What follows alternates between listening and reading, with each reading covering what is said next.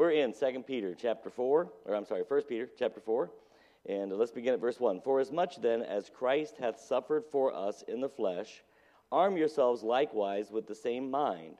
For he that hath suffered in the flesh hath ceased from sin, that he no longer should live the rest of his time in the flesh to the lusts of men, but to the will of God. Father, we ask that you would help us as we look at this passage of Scripture, that we would be able to put our thoughts together and follow your prescription that's given here, that our lives would reflect what you're describing here for us in 1 Peter 4, that we would be willing to no longer walk in that old way, but to walk in this new way of life that you've given to us. And Father, we'll thank and praise you for all that you do in Jesus' name. Amen.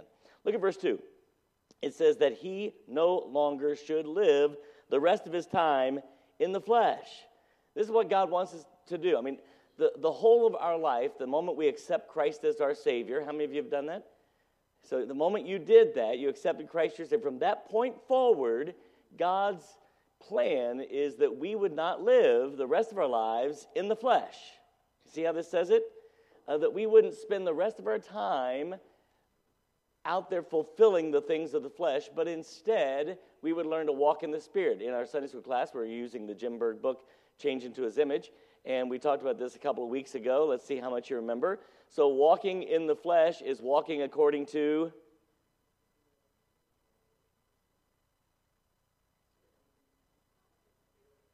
feelings. Well, you have to go way back to the 70s for that one. Feelings. It's walking according to feelings, right? And God, so the idea of the flesh literally is just making up our mind about what we want, what we think, what we feel about things. So Jim Berg uses this description. He says, walking in the flesh like walking by feelings. So I've had a decision to make. Here I am. So it's like this. The game's almost, it's just past halftime, but church starts in 17 minutes. Now, what do you feel like doing is one thing, but what does God want you to do is another. And so if we're walking in the flesh, we're going to make our decision based on what I feel like at that moment. And that's not a good way to walk. And so God says to us here, his plan is that once we accept Christ our Savior, that we give up this concept of walking in the flesh. And then, of course, Jim Berg says, then walking in the Spirit is making our decisions or basing our lives according to what? The Word of God. So on one side, we're going to decide our lives based on how we feel. The scenario fits for everything. I've got to react to someone who's been rude. And what do I feel like doing at that time? But I want to not walk according to the flesh. I want instead to say, but what does God's Word say I should do at that time? You get the idea? It fits in any scenario. I'm running late for work, and the speed limit is ridiculously low. And I need to make a decision on what I'm going to do. How do I feel versus what does the Word of God have to say? And so we're supposed, and some of these are big, serious things, and some of them are small things, but I'm going to tell you, if we're in the habit of doing all of our small things on our feelings, when the big things come, it's not going to suddenly change.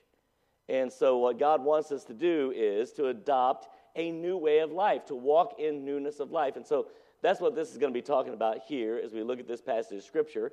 When we get to verse 3, he's going to describe some of the things that come about with this fleshly living, all right? And verse 3 is, it's going to be, some of these things we're going to kind of describe to you in broad terms so that little ones that are here, you can deal with how you want to educate them, but God's going to put things out here for us. So he says we ought not to walk in the lust of men, as in time past, but by the will of God. Verse 3 now it says, For the time past of our life may suffice us to have wrought the will of the Gentiles. He's going to describe it. In our old way of life, he's, like, this is the way of the Gentile. This is the way of the world. This is the way of life without Christ. And he's going to describe it. He's going to say, and in times past, this is what your life might have been going toward or might have actually looked like. And he's going to give us some descriptions here in verse 3. When we walked in lasciviousness. Now that's a big word, and it carries with it the meaning of filth and nasty.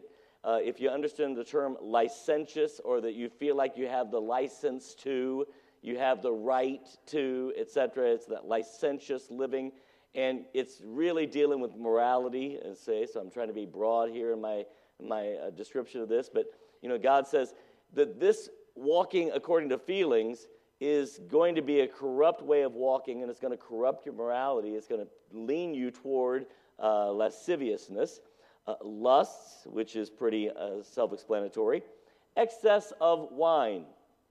Now then, we'll open this can of worms for just a smidge. All right, this isn't really a lesson about wine, but I'm going to just open it just a smidge. All right, there's certain topics in the Scripture that are always coming up for debate, constantly. I mean, like every generation brings them up to debate them over and over and over again. All right, and this is one of those. In fact, I would guess, I don't know this for a fact, but I'm guessing that sitting here, there's a variety of opinions on this topic.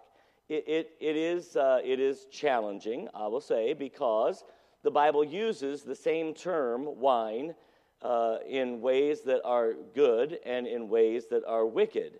And it does use that same terminology, and it does get a little bit difficult. But I want to help you here. For those of you who stand where I stand, which is zero tolerance, all right, none. Remember our, I'm getting off topic again. So remember our basic illustration of black, absolutely unquestionably sinfully wrong, white, absolutely unquestionably righteously correct, and gray, all right? We have that. Where is the safe place? All right? So if I just simply, here's what I absolutely know. If I never touch a drop of alcohol, I have not broken a single concept of the Scripture. Would you agree? All right, so this is an absolutely safe place to dwell. No question about it. We'll stand before God free of having to give answer to anything because it's an absolutely, unquestionably safe place. But I'm going to give you even some more things, all right? Because I am tired of being on the defensive side of these arguments. These arguments come up, and then Christians feel like, we have to somehow get on the defense. And I would challenge you with this. Here's what the Bible says. If the wine is red and moves in the glass, it's a sin to look at it. So if you believe that it's okay to drink, then you, not me, you have to define what God means by that. Do you understand? Because you're not even supposed to look at it. Here's what the Bible says. Wine is a mocker and strong drink is raging, and those that are deceived by it, see, they're the ones that have something to deal with. My position is absolutely safe. No question. And I'm not going to be defensive about it anymore. You know what? You have to deal with this one. You've got to figure out, okay, what does God mean by this? Because there is a wine that you can't even look at in the Scripture. Woe unto the man that giveth his neighbor strong drink. And can I tell you, when God uses the word woe, how important it is? Go to the book of Revelation. God says, woe, woe, woe unto the world. And a giant rock, wormwood, falls from the sky and kills a third of the people. Woe is a big deal in the Scripture. And God says, woe unto the man that giveth his neighbor strong drink. You get the idea? I have, my position is 100% defensible. So you guys have to deal with this. So here's what it says. If you're going to walk according to the way you feel, then wine's going to be a part of your existence. You're going to have to deal with it. I don't. But you're going to have to deal with it. So we got to stop. He says, stop using the old way of life as the basis, as the foundation for the way you're living. He says to us here, I saved you for a reason. so that you quit walking this direction and walk in a new direction, not according to the Gentile way, but according to the will of God. So lusts and excessive wine, revelings, and excuse me, I got to get a drink. Revelings is not that hard to understand in our day and age. In our day and age, it would be the concept of partying. Do you understand all the terminology that goes with that? I'm trying to be broad, but revelings is to have this reveling is to throw caution to the wind. It is to totally surrender yourself to your feelings. And you can imagine what that's going to look like. You know, I think I can use some of this terminology in ways that it'll protect our little ones. So that the whole LBGTQRSPUV fits into this concept over here, right? It is basing my way of life on how I feel, right? I'm not denying the way they feel. I'm not. Because you know how I feel? I feel just like they feel in other areas. I feel like my flesh wants to go this way, and my flesh wants to go this way. That's all they're saying is this is what my flesh wants to do, all right? I understand that concept, but I'm saved. I'm a Christian. I don't live my life according to the way I feel anymore. So the argument's off the table within Christianity. Outside of Christianity, the argument doesn't need to be had because it's about the gospel. It's not about getting people to stop sinning. It's about getting people to trust Christ. Do you understand? So you get somebody to stop sinning, it doesn't save them. They don't get to heaven just because they quit smoking. I don't want people to smoke, but if somebody quits smoking, it only makes me smell better. It doesn't make them go to heaven. So my goal is not to get people to stop sinning. My goal is to get people to trust Christ. But as Christians, we're empowered by the Spirit of God to walk in newness of life.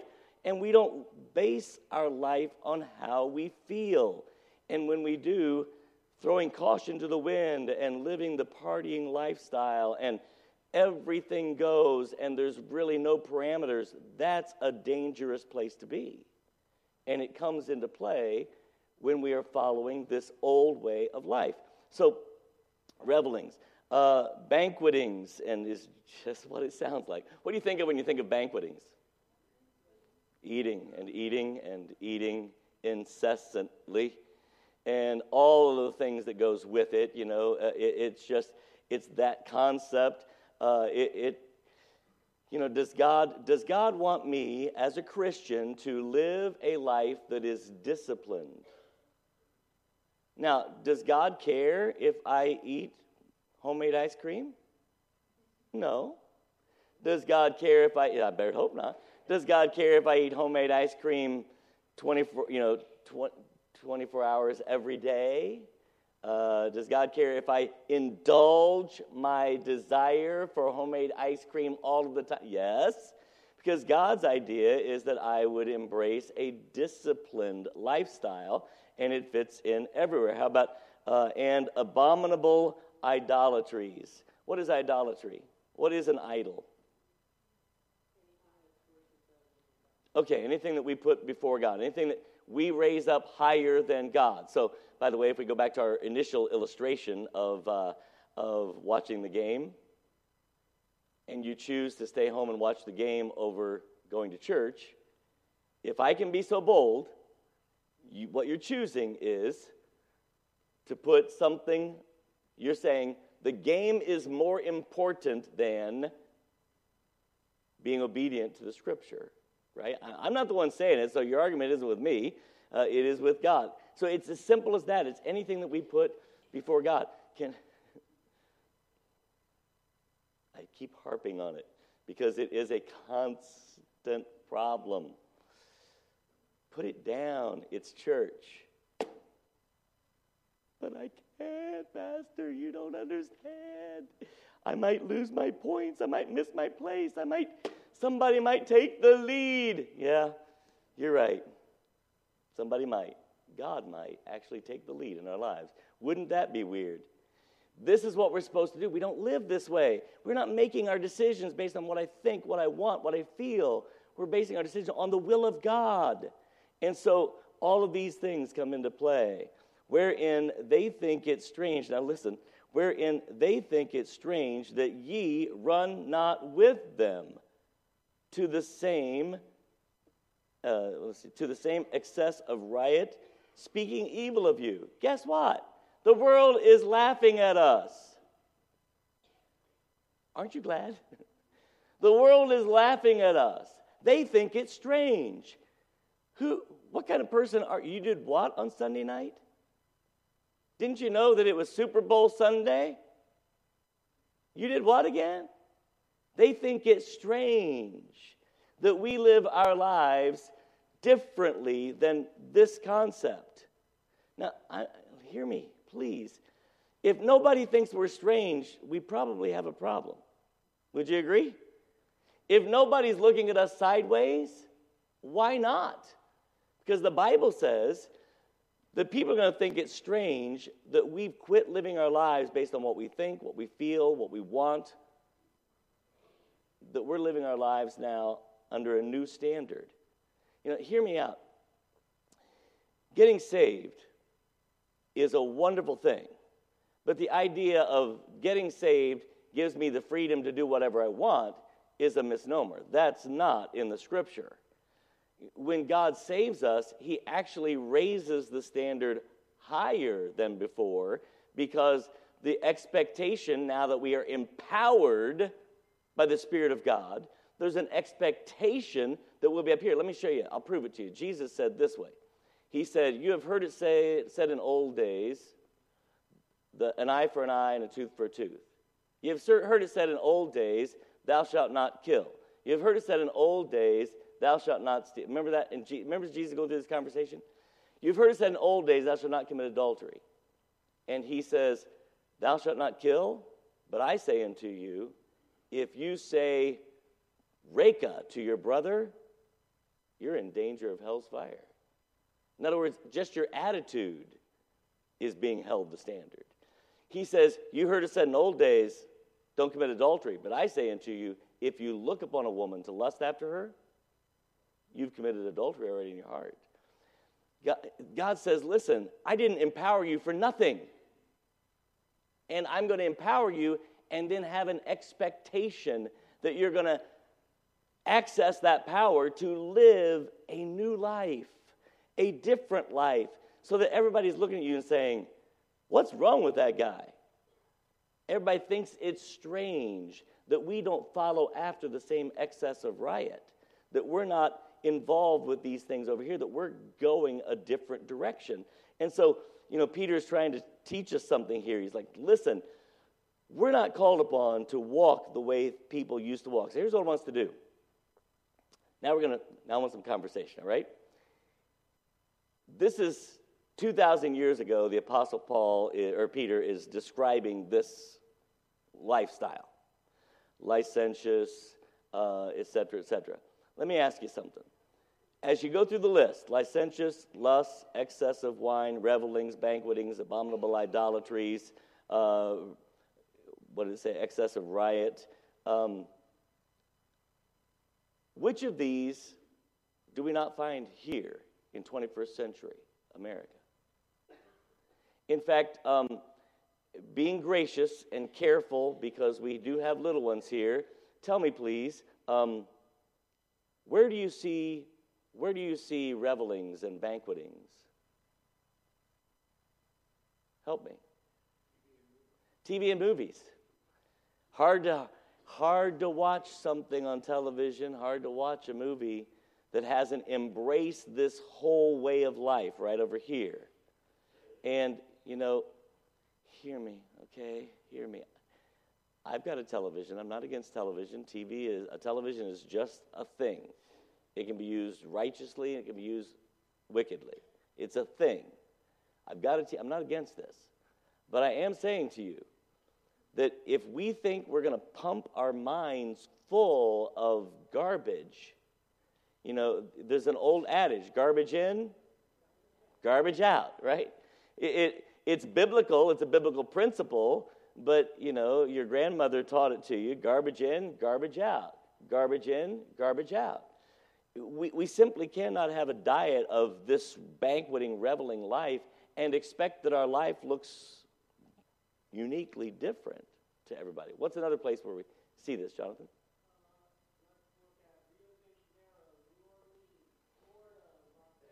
Oh, have you been to those places, Jonathan? We need to talk after. So Rio, the Carnival, all right? I'm not even going to encourage you to go Google the Carnival. It's wicked beyond wicked. I mean, it's wicked beyond wicked. It is Fat Tuesday in Louisiana times 2, times 5, times 10. It is wicked. And already, what takes place in Louisiana, what's it called again?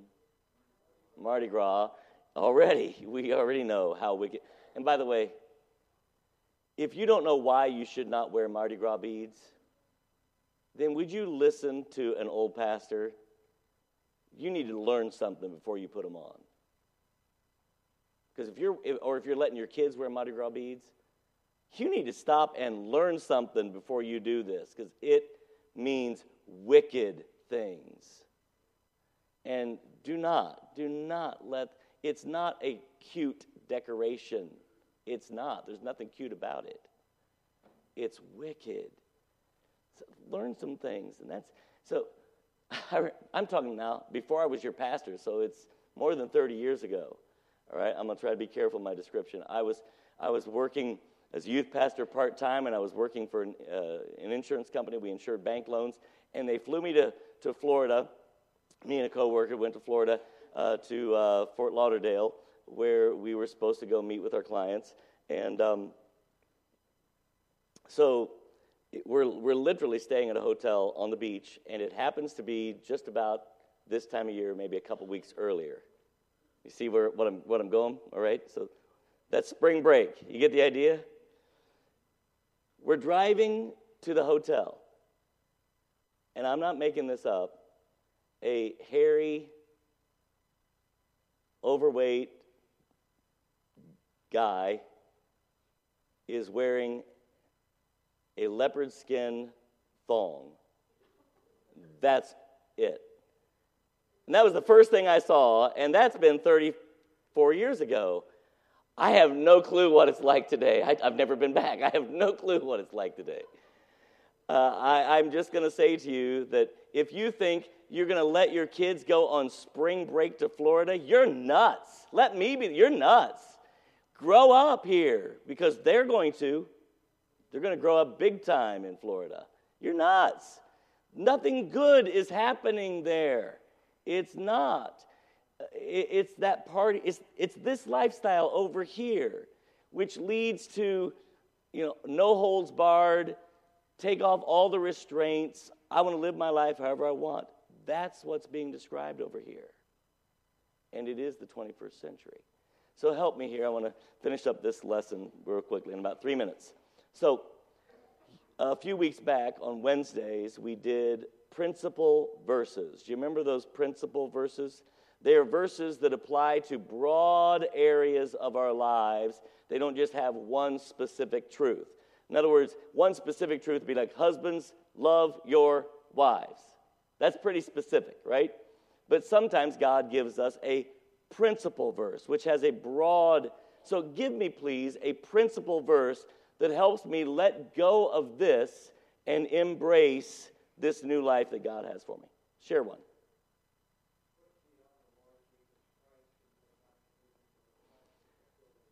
Okay, so Romans 13:14. But put ye on the Lord Jesus Christ and make no provision. Don't make it easy. Don't make it possible. Don't plan for opportunities to fulfill the lusts of the flesh. This is why I say you're nuts for letting your kids go on spring break to Florida, because you are literally giving them opportunity to fulfill, you're planning it, to fulfill the lust of the flesh. What we do is we put up fences and barriers, and we put on the Lord Jesus Christ. That's a great one. Give me a couple more. Abstain from all appearance of 1 Thessalonians 5:8. 18? Is it 5:18? 20. One of those in there. Abstain from the very, is it the very appearance of evil? Is it the very appearance? All appearance. Abstain from all appearance of evil. We shouldn't even give somebody the concept that we're over here. Well, I'm going to go to the beach, but I'm going to wear my suit next to the guy in the leopard skin. I'm not against going to the beach either. I'm just saying that you got to pick your beaches. I'm being very serious. You understand? Fort Lauderdale, spring break, bad idea. And by the way, that guy was like in his 40s. Can you imagine sending your teenagers to Fort Lauderdale with 40-year-old hairy men?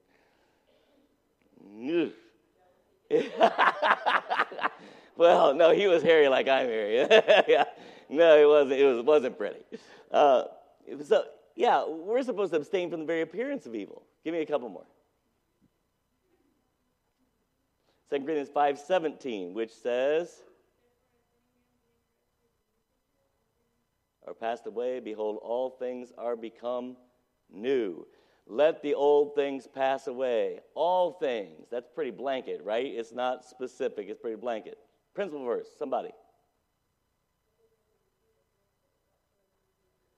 Whether I eat, drink, or whatsoever I do all to the glory of God. When I do something to the glory of God, it drags me away from this side of the equation and forces me into this side of the equation. Devin.